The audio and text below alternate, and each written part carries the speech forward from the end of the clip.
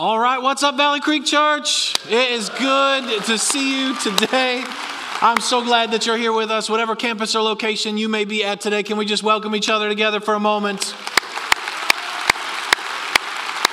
We are so glad that you guys are here. Last week we finished up our Abnormal series, and I thought our teaching team did an amazing job walking us through the book of James and teaching us what life looks like, a better way of life. And I'm so grateful for them. They pointed our hearts to Jesus. I got a lot out of it personally. And I want to remind you that we really believe that we are better together.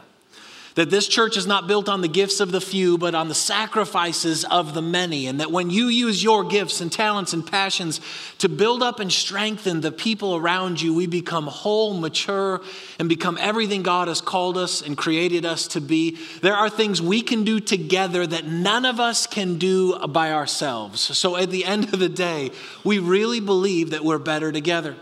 And because I didn't have to spend as much time studying over these past few weeks as our teaching team was teaching us, I got to spend tons of time meeting with amazing Valley Creekers. I spent extra time praying for you and preparing for our future. We are better together.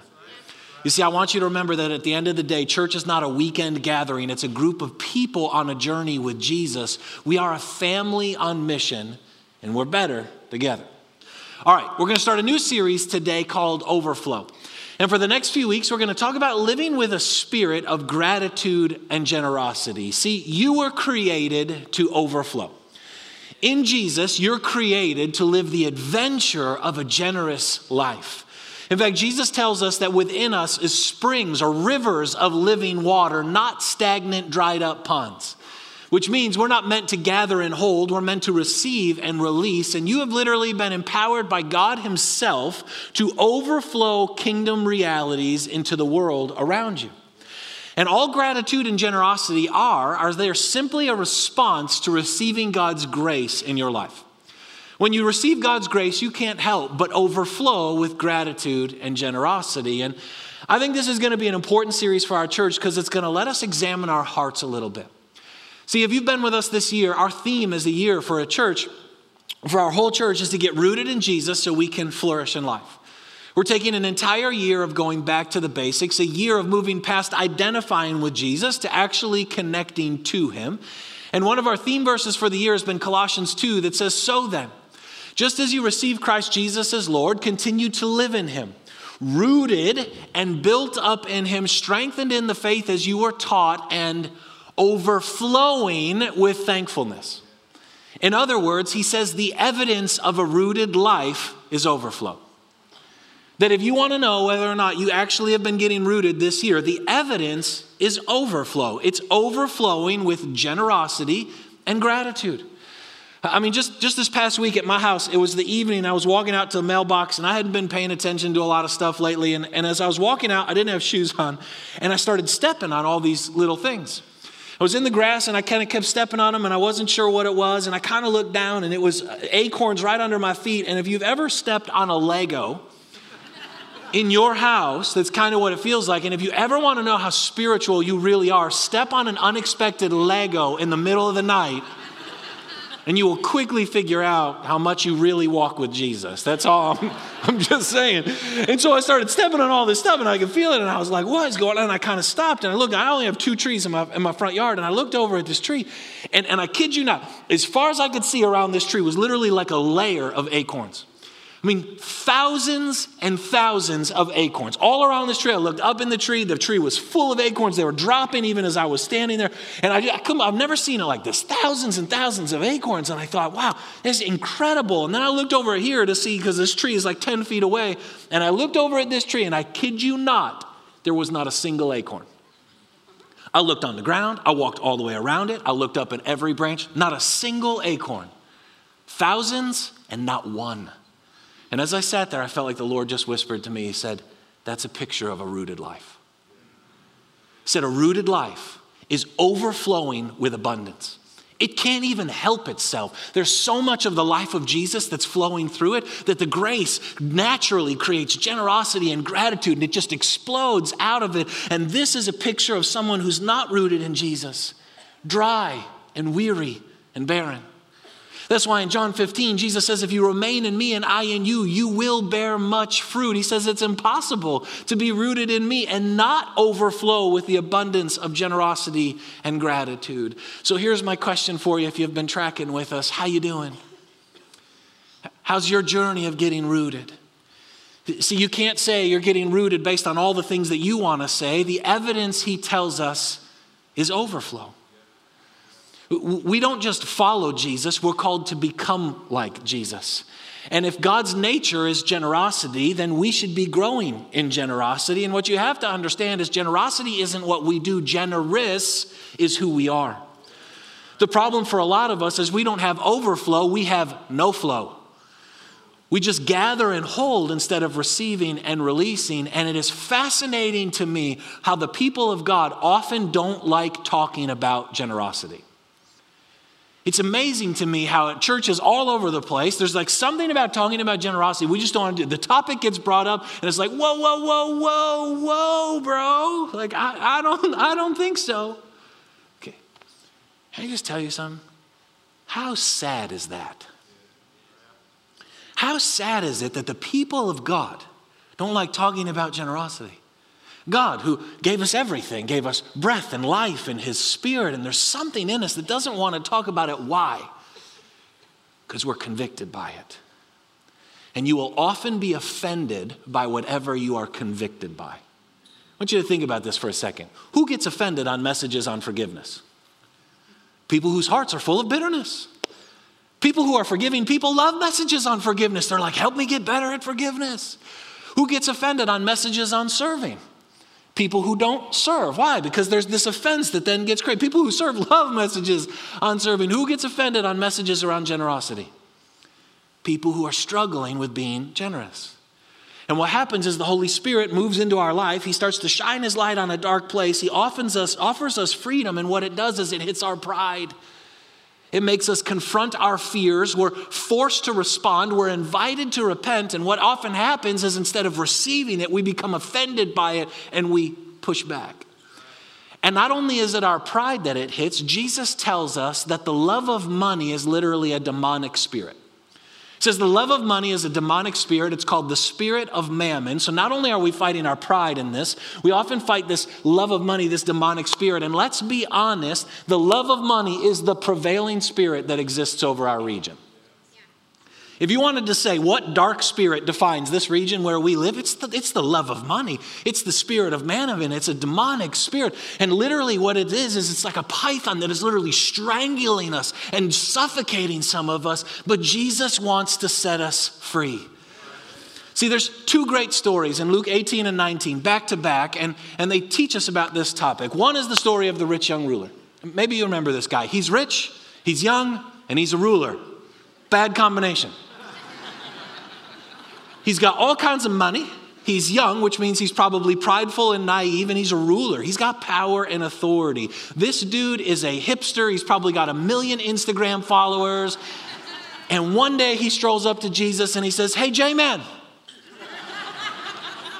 It's not directly how it's quoted, but read it. You'll get the picture. It's kind of the attitude he shows up with. Hey, J-Man, what must I do to inherit eternal life? If you ask Jesus what you have to do to inherit eternal life, he will answer what you have to do. So Jesus looks at him and says, you know the commandments. Do not lie, do not cheat, do not commit adultery, honor your father and mother, do not covet. And he gives him all the horizontal commandments, all the commandments that apply to how we treat one another. And the guy looks back at Jesus and he says, well, good news.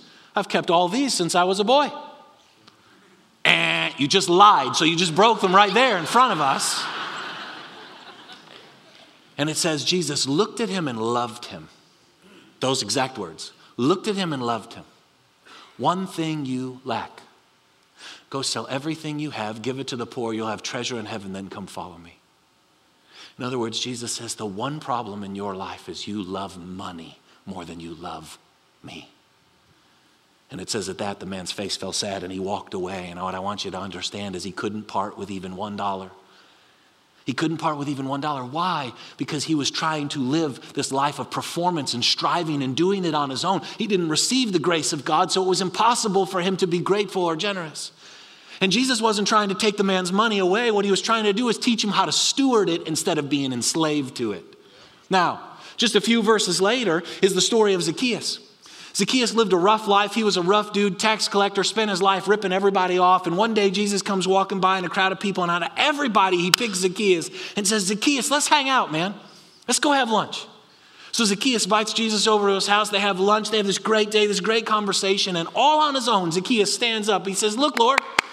He says, here and now, if I've cheated anybody out of anything, I will pay him 4 times back the amount, and I'm going to give half of everything I have to the poor.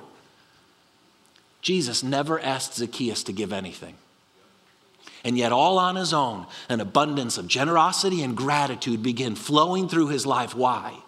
Because when you receive the grace of Jesus, you can't help but respond with gratitude and generosity. It is the only normal response. And so that's where we're going to go in this series. We're going to talk about how the grace of Jesus shifts and transforms us, and we're going to kind of get our minds around that. But before we can get way down the road there, before you can talk about overflow, you have to talk about obedience. In other words, before you can talk about generosity, you have to talk about tithing. Generosity starts when tithing is resolved. And what I want you to understand is you are created to live a generous life. It's part of the kingdom purpose in your life. It's part of the adventure God has given to you. And the reality is that worldly income needs kingdom outflow. You were created for a generous life, but you can't move to generosity until you first resolve the concept of tithing. And I understand that word can feel loaded. You can have expectations. You can have baggage. You can have experiences around it. But here's the reality. It's just a basic concept. In our year of going back to the basics, tithing as a follower of Jesus is one of the most basic things. So today, to start this series, is a super basic message. Here's what I want to encourage you. Instead of leaning back, why not say, I'm already here, so Holy Spirit, I'm going to choose to lean in. Why don't you show me what you have for me, and maybe we can cut the head off of that snake that's strangling some of us. Because here's the deal. Jesus wants you to be free. So all I want to do is show you what Jesus has to say. And what I want you to understand is that financial freedom is not how much money is in your bank account. Financial freedom is using what you have God's way. Tithing is one of the most strategic decisions you will ever make in your life, because tithing is an investment into your own life. So a couple thoughts for you. First thing is this. Tithing puts God first in your life. Tithing puts God first in your life. The word tithe, it literally means 10%. So tithe means to give God the first and best 10% portion of our income. And he says it belongs to him, which means we don't give our tithe, we simply return it to him. And what you have to understand is that tithing is not an Old Testament or New Testament thing. It's not a Jew-Gentile thing. It's not a rich-poor thing. It's a kingdom thing. And it's all throughout the Bible. So let me just give you some examples. The first time we see the concept of tithing is Genesis chapter 4. We're 4 chapters into the Bible, Cain and Abel, Adam and Eve's 2 sons. It says, in the course of time, Cain brought some of the fruits of the soil as an offering to the Lord. But Abel brought fat portions from some of the firstborn of his flock. The Lord looked with favor on Abel and his offering, but on Cain and his offering he did not look with favor. So Cain was very angry and his face was downcast. What's happening? Cain's a farmer. He had grew a big crop and he brought it all into his barns and he had all kinds of stuff, and he decided to give God some of his leftovers. So it says in the course of time, when he got around to it and he felt like he had enough for himself, then he decided to give God some leftovers. But God rejected it because God doesn't want our leftovers. Abel came with his firstborn, in other words, his first and his best, and God received it. And what's so fascinating is in Genesis chapter 4, God never tells Abel to tithe. There's no command to tithe, and yet he does it anyways. What does that teach us? That teaches us that tithing is hardwired within your spirit, because it's not an Old Testament or New Testament thing, it's a kingdom thing. And when you're in the kingdom of God, it is the natural response to God's grace in your life. Or how about the story of Abraham? Remember Abraham? He goes out, he wins this big battle, gets all this treasure, all this plunder, and as he's heading back home with this newfound treasure, he runs into the priest Melchizedek. Priest Melchizedek is an Old Testament picture of Jesus. It says he has no beginning and no end, and he is the king of righteousness and the king of peace. Who has no beginning and no end and is our king of righteousness and peace? Jesus. You're really on it today with me there, people. Jesus. If you don't know the answer, just Jesus usually works really well. Just let it fly, you know? So he runs into his priest Melchizedek, and it says the priest Melchizedek gives him bread and wine. What does bread and wine represent? The broken body of Jesus and the shed blood of Jesus. See, that's the right answer. This is the right answer. And after Abraham takes of that, it says he tithes 10% to Melchizedek without being asked from the treasure he just got. Why? Because the only normal response to receiving God's grace in your life is to choose to tithe, to give back to him what he says belongs to him. Or how about the Israelites? 400 years of slavery, they get set free. They don't know how to live as free people. So God gives them the law to teach them how to live in freedom. Leviticus 27, a tithe of everything from the land, whether the grain from the soil or the fruit from the trees. In other words, he says a tithe of all your streams of income. Not just your primary job, but anything that flows into your life. 10%, the first and best, belongs to the Lord. It is holy to the Lord. In other words, holy, set apart. The tithe is literally set apart. It's not meant to be used for your vacations, for your debt reduction, for the things that you want to buy. It's the first and best. It belongs to the Lord. How about Jesus? Matthew 23. He says, "What sorrow awaits you, teachers of the law, and you Pharisees, you hypocrites! For you are careful to tithe even the tiniest income from your herb gardens." In other words, you get every stream of your income right, you're tithing on it, but you ignore the more important aspects of the law: justice, mercy, and faith. Ready? This is Jesus. You should tithe, yes, but do not neglect the more important things. In other words, Jesus says tithing should be so basic on the journey of a follower of Jesus that we get that resolved, we can move on to greater things. How about one more? 1 Corinthians 16, Paul, he says, on the first day of every week, each of you should set aside a sum of money in keeping with his income.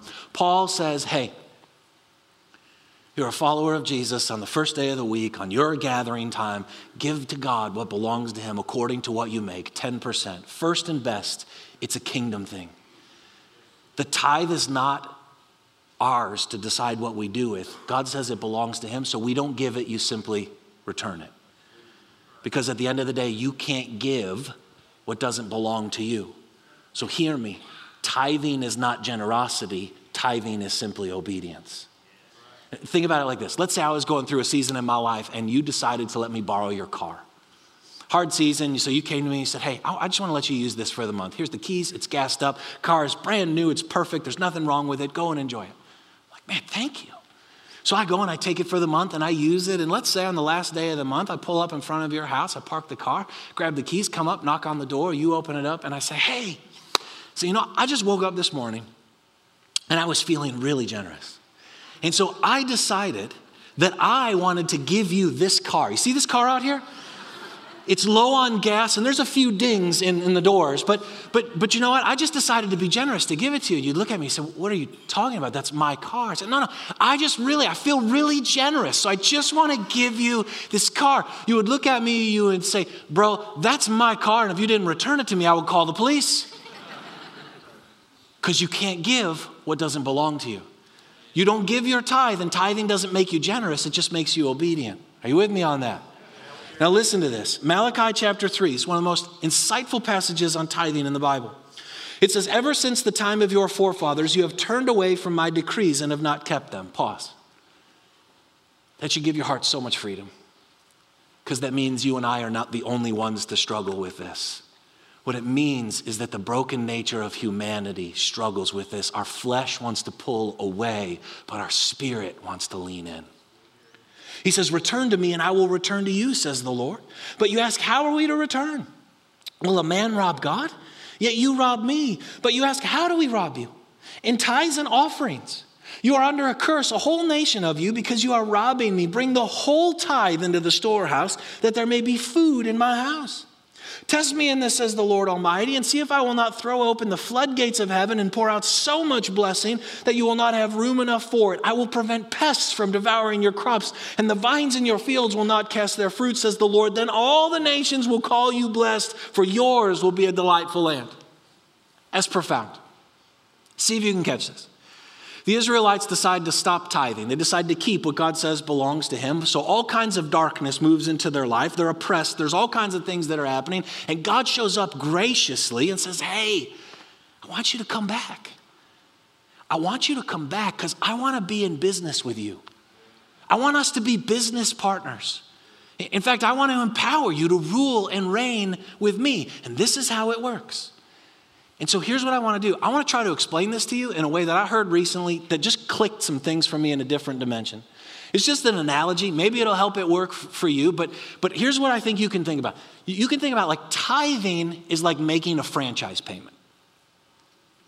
Tithing is like making a franchise payment. Think of a franchise. McDonald's, Dunkin' Donuts, Subway, whatever it is. You've got these franchises.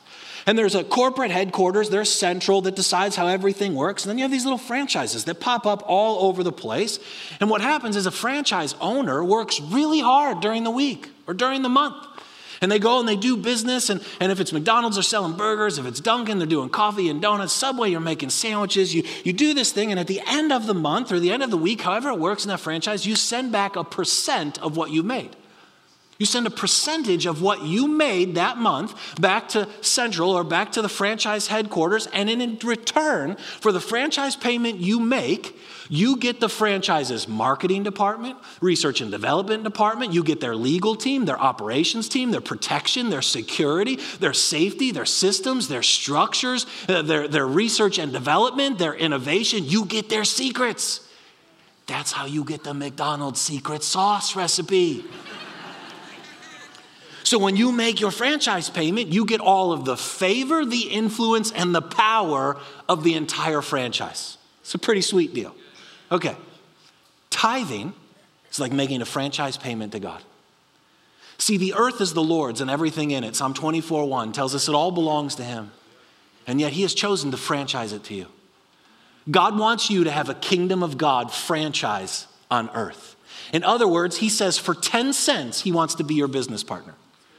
For 10 cents, the God of the universe says, hey, you, I want to be your business partner. I want you to have a kingdom of God franchise on this earth. I want to franchise my kingdom to you on the earth that I own. So it's a good deal for you both ways. But I'm going to give you a kingdom of God franchise. For 10 cents, I want to be your business partner. Let's see if you can catch this with me. Okay, I got a bowl of dimes here. Now, if you ever come to Valley Creek regularly, you know I never preach with props. So this should be a big deal for you. You should understand how significant this is. Okay, here's what I want you to think. 10 cents. 10 cents. Most of us wouldn't stop in a Walmart parking lot to pick up 10 cents if we saw it on the ground. 10 cents. You can't buy much for 10 cents. And 10 cents. If I asked every person in this room, would you give 10 cents to God? Almost every single person in this room would say yes. And so for 10 cents, God is saying, I want you to have a Kingdom of God franchise. For 10 cents, God is saying, I want to be in business with you. For 10 cents, when we make our Kingdom of God tithe, our franchise payment, what God is saying is he's saying, hey, now guess what? You make that to me, guess what you get? You get my marketing department, you get my research and development department, you get my legal team, you get my protection team, you get my security team, you get my systems, my structures, my strategies, my operations department, you get all of my secrets for 10 cents.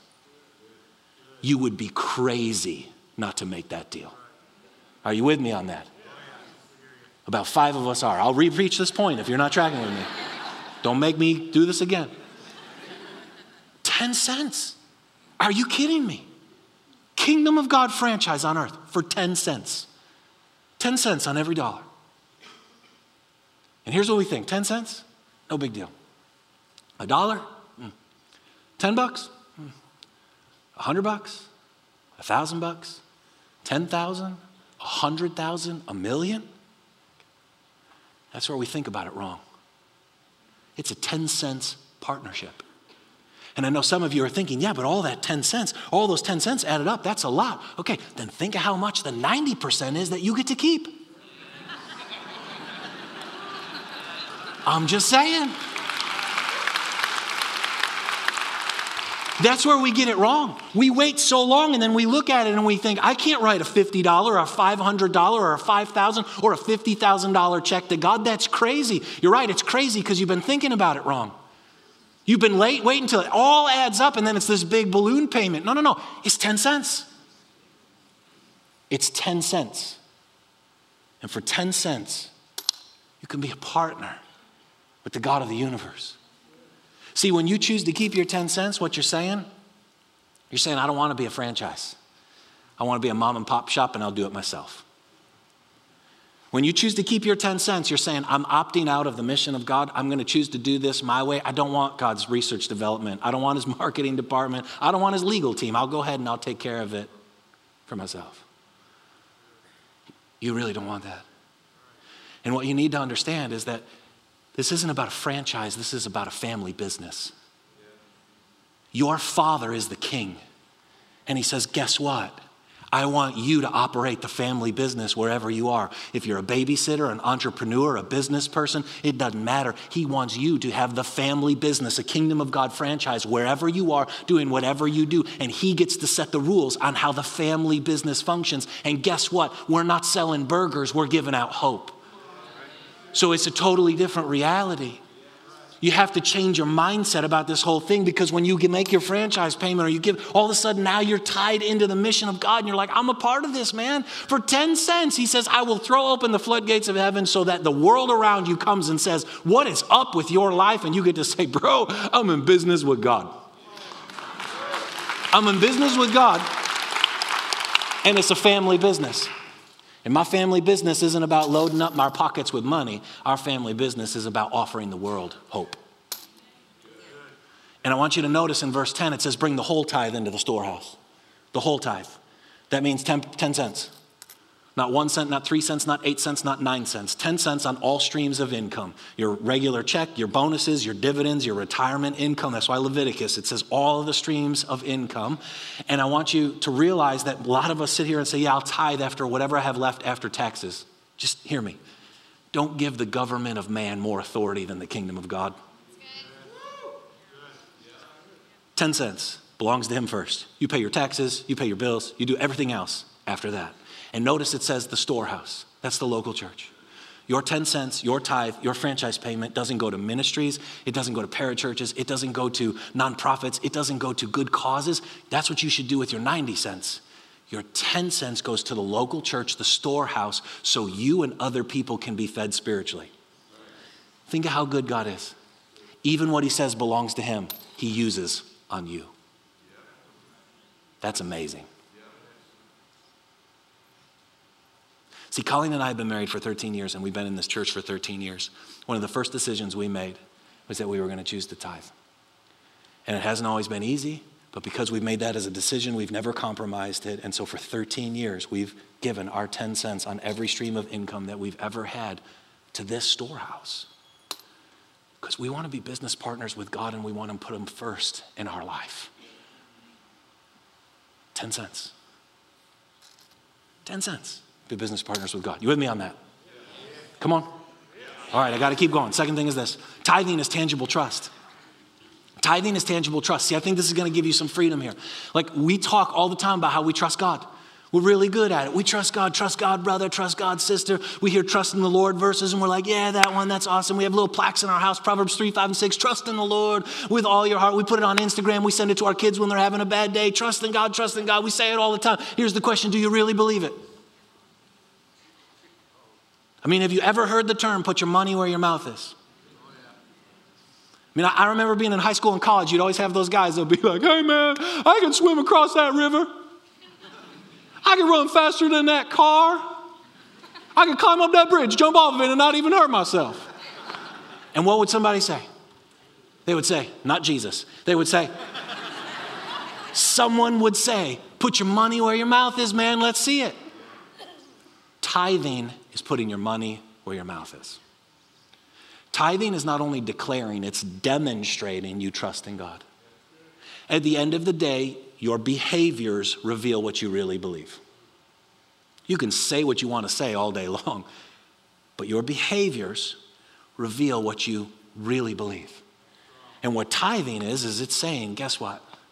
I believe 90 cents with God is better than 100 cents without God. Tithing is choosing to say, I declare and demonstrate my trust in him. And here's what we say. We say things like this. Well, I can't afford to tithe. Hear me. You can't afford not to tithe. Because you need God's marketing department in your life. For 10 cents, I'm just telling you what, for 10 cents, I want God's protection department, his legal team, his operations team, his strategies, his structures. 10 cents ain't worth it. Even if you think, no, you know what? I can't afford not to do that. Or we say things like this, when I make more money, then I'll tithe. Some of you sit here and you already got a number in your mind. You're like, if I made that, I would give on that. No, you wouldn't. You're like, yeah, I got it even written down in a journal. No, you wouldn't. Some of you actually do that, and that's okay. But you wouldn't. Why? Because here's what Jesus says, Luke 16. He says, whoever can be trusted with very little can also be trusted with much. And whoever is dishonest with little will also be dishonest with much. In other words, Jesus flat out says, whatever you do with a little bit is exactly what you would do with much. So until you get it figured out where you are, it doesn't matter how much you got, it's not going to change. Why?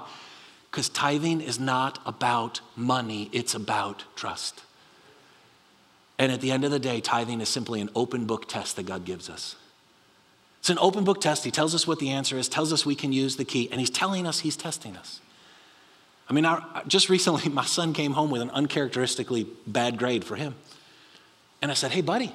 I said, what happened here? And he said, oh, Dad, it was an open book test, and I didn't use the book. What? Those are the easy ones, man. You got to be preparing for the ones that you aren't expecting that are coming. Like, hear me, as a leader that's responsible to steward a lot of stuff, I test people all the time. I give them little things to see what are they going to do with it, to see if I can entrust them with greater things. 10 cents is a test.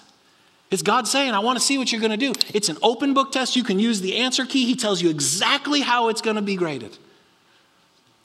See, I think God is looking for people who don't trust in the world so he can entrust them with the world.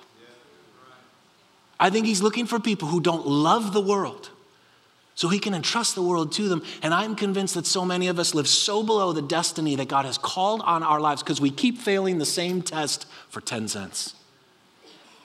So he can't give us that promotion or that authority or that opportunity that he really has for us because we're failing the open book test. I mean, think of how crazy this is. We trust Jesus with our salvation, but not our tithe. We will trust Jesus with our soul, but not our dime. You got to admit there's some paradox in there. And what it does is it shows you what you really love. It shows you where your trust really is. See, at the end of the day, tithing is saying, I'm a beloved son or daughter. I have no idea how he's going to do this. It scares me to death. I don't understand it, but I don't have to understand it to obey. It doesn't have to make sense to have faith. And if he is good, then what he asks me to do is good for me. See, at the end of the day, tithing is God asking, do you trust me? Do you really trust me? He then says, put your money where your mouth is. Okay? And the last thing is simply this. Tithing is about spiritual growth. Tithing is about spiritual growth. Tithing is not about money. It's not about religion. It's not about law. It's not about church. It's about spiritual growth. It's an investment into your life. And there are a handful of things that God asks us to do that if we don't get resolved, they become like lids or caps in our lives that we can't move past to grow. Baptism would be one. You say you believe in Jesus, but you never get baptized. It's a lid or a cap on your spiritual journey. You won't be able to go past it until you resolve it. Engaging the scriptures is one. You can only go so far until you're willing to engage the scriptures yourself. When you get it resolved, now you can move. Tithing is one. There is a lid or a limit on how far your spiritual growth will go until you get it resolved and do it God's way. And you say, where are you getting that from? Here's where I'm getting it from. Matthew 6:21, Jesus says, where your treasure is, there your heart will be also. Fascinating. He says, your money leads your heart. You say, no. Whatever my heart's excited about, that's what I spend money on. No, Jesus tells us, where your treasure is, there your heart will be also. Your money leads your heart, and you know it's true. Because think about the last thing you bought. Last big thing. Maybe it was a jacket, a phone, a car, a house, some stocks. I don't know. Think of the last thing you bought. Before you bought that thing, you didn't think anything about it. You didn't know where it was. You didn't care about it. But the moment you bought it, your heart followed and attached itself to that thing. Now all of a sudden you care who's using it, how people are treating it, what's happened to it, where it's at. Why? Because your money led your heart. Now your heart is attached to that thing.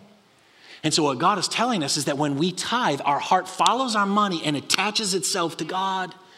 And the crazy part is we walk in here and we say things like this. We're like, man, I wish I wanted Jesus more. I wish my heart had more interest in the things of God, but it doesn't. Why? Jesus tells us why.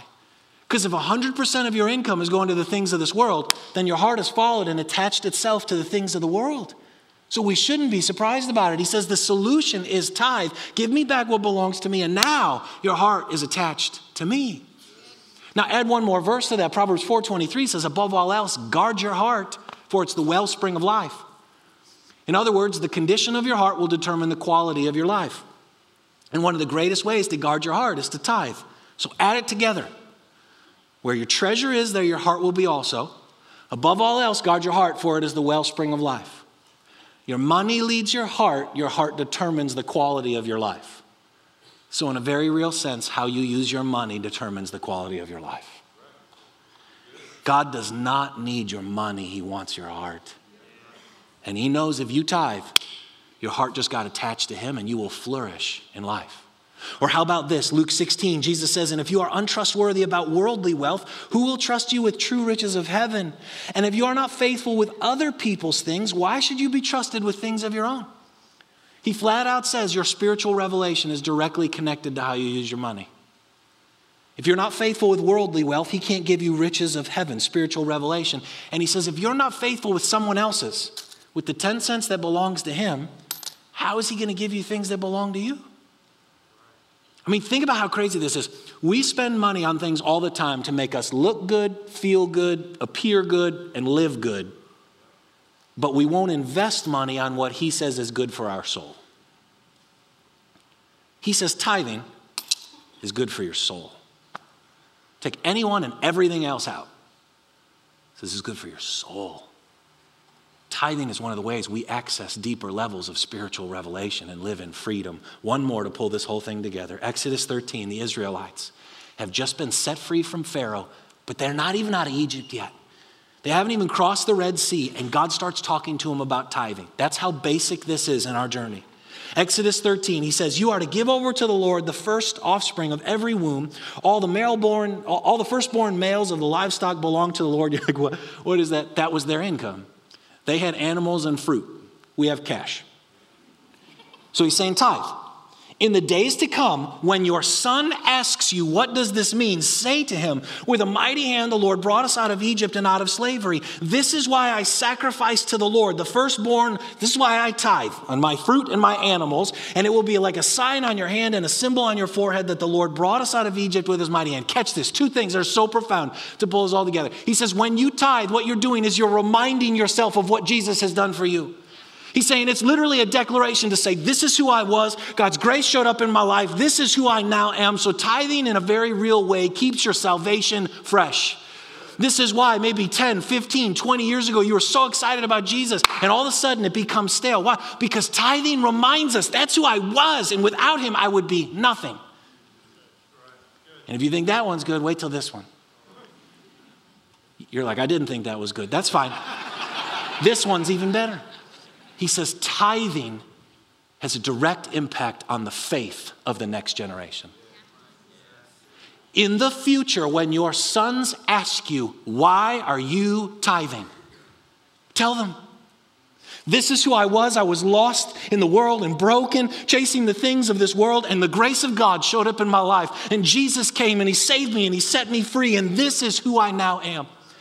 He says tithing is an investment into the spirit of your children. Your children get a generational blessing because of your willingness to just simply obey. It is a declaration and a demonstration that God is first in your life. Tithing is telling your children, I am in business with God, the family business called the kingdom of God, and I want you to have that too. And guess what? This is who I was. This is what he did for me. This is who I now am. And that's what I believe he wants to do for you. And all of a sudden, you're now leading your family's heart to attach to the things of God. Now catch me. Sorry, hang on. Tithing is one of the ways God tells us we pass on faith to the next generation. That's what that passage says. So could it just be that we have a whole generation that wants nothing to do with God because their parents don't tithe? Could it be that we have a whole generation wandering from their faith because their parents aren't investing into their spirits? See, I think there's a whole generation right now, they're waiting. They see their parents declare trust in God, but they never see it demonstrated. I think we have a whole generation of students waiting for their parents to put their money where their mouth is. And hear me, this generation doesn't want to hear it. They want to see it. And if you say, why are you so passionate about this? Because I am so passionate about the faith of the next generation, and I believe you are too. So dads, what's it going to take for you to take this seriously? Because it's really hard for the mom and the family to lead the whole family in this direction by herself. For 10 cents. Are you going to say by faith? I don't even know how it works, but I'm going to invest in the spirits of my children because I want them to walk with Jesus all the days of their life. I want them in the family business. I'm not just declaring it, I'm demonstrating it. So Lord, I don't understand, but for 10 cents, I want to invest into my children. I get this isn't easy. Some of you, your flesh is screaming. Okay. But your spirit craves this. Because tithing is a kingdom thing and your spirit was made for the kingdom, your spirit longs to align you with the fullness of the kingdom of God. So yes, our flesh resists it. Yes, the world tells us it can't happen. Yes, the people around us say you're crazy, but the spirit of the living God within you is trying to align you. And hear me, at the end of the day, I know this is tough stuff, but you don't want me as your pastor if I don't share this with you. You might sit here and say, I don't like this message. That's okay. But you shouldn't like me as your pastor if I'm not willing to preach it to you. Because this is what Jesus has to say about one of the most demonic things in our area and the freedom he wants to bring you. Jesus says, love the Lord your God with all your heart, mind, soul, and strength. Hear me. You can give without loving, but you cannot love without giving. That's why John 3:16 says, for God so loved the world that he gave Jesus.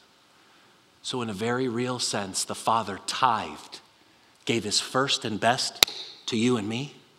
So his heart is forever attached to you. That's why he will never leave you no matter what. And he now invites us to do the same. Generosity is part of the kingdom purpose and adventure for your life. But until tithing is resolved, you can't move on to generosity because you can't give what doesn't belong to you. And there are 1,000, maybe 10,000 reasons not to tithe. It only takes one to tithe because he says so. It's the grace of God that not only saves us, it changes us and empowers us to obey so we start overflowing with abundance. God will lead you face on into your fears so he can make you fearless in his love. And for a lot of us, that's the freedom this offers. So you close your eyes on me. Let me just ask you, man, what do you feel like God just wants to say to you today? What's the Holy Spirit whispering in your life, in your mind, in your heart?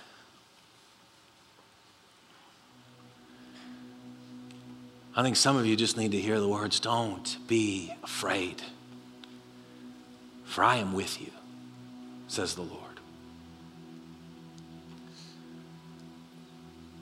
God doesn't want your money and he doesn't want to make your life hard. He wants your heart and he wants to set you free. So wherever you are on this journey, that's okay. Start there, but move forward. Tithing is not this antiquated Old Testament religious church funding thing.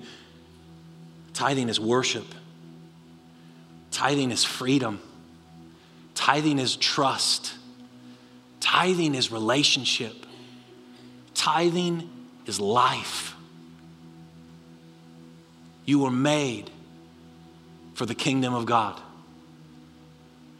This is one of the ways we live free within it and live differently from the world. So Jesus, thank you that by your grace we have been saved and set free. And thank you that that grace flows through our lives and leads us to desire to overflow with abundant gratitude and generosity. We love you, Jesus. In your name we pray. Amen.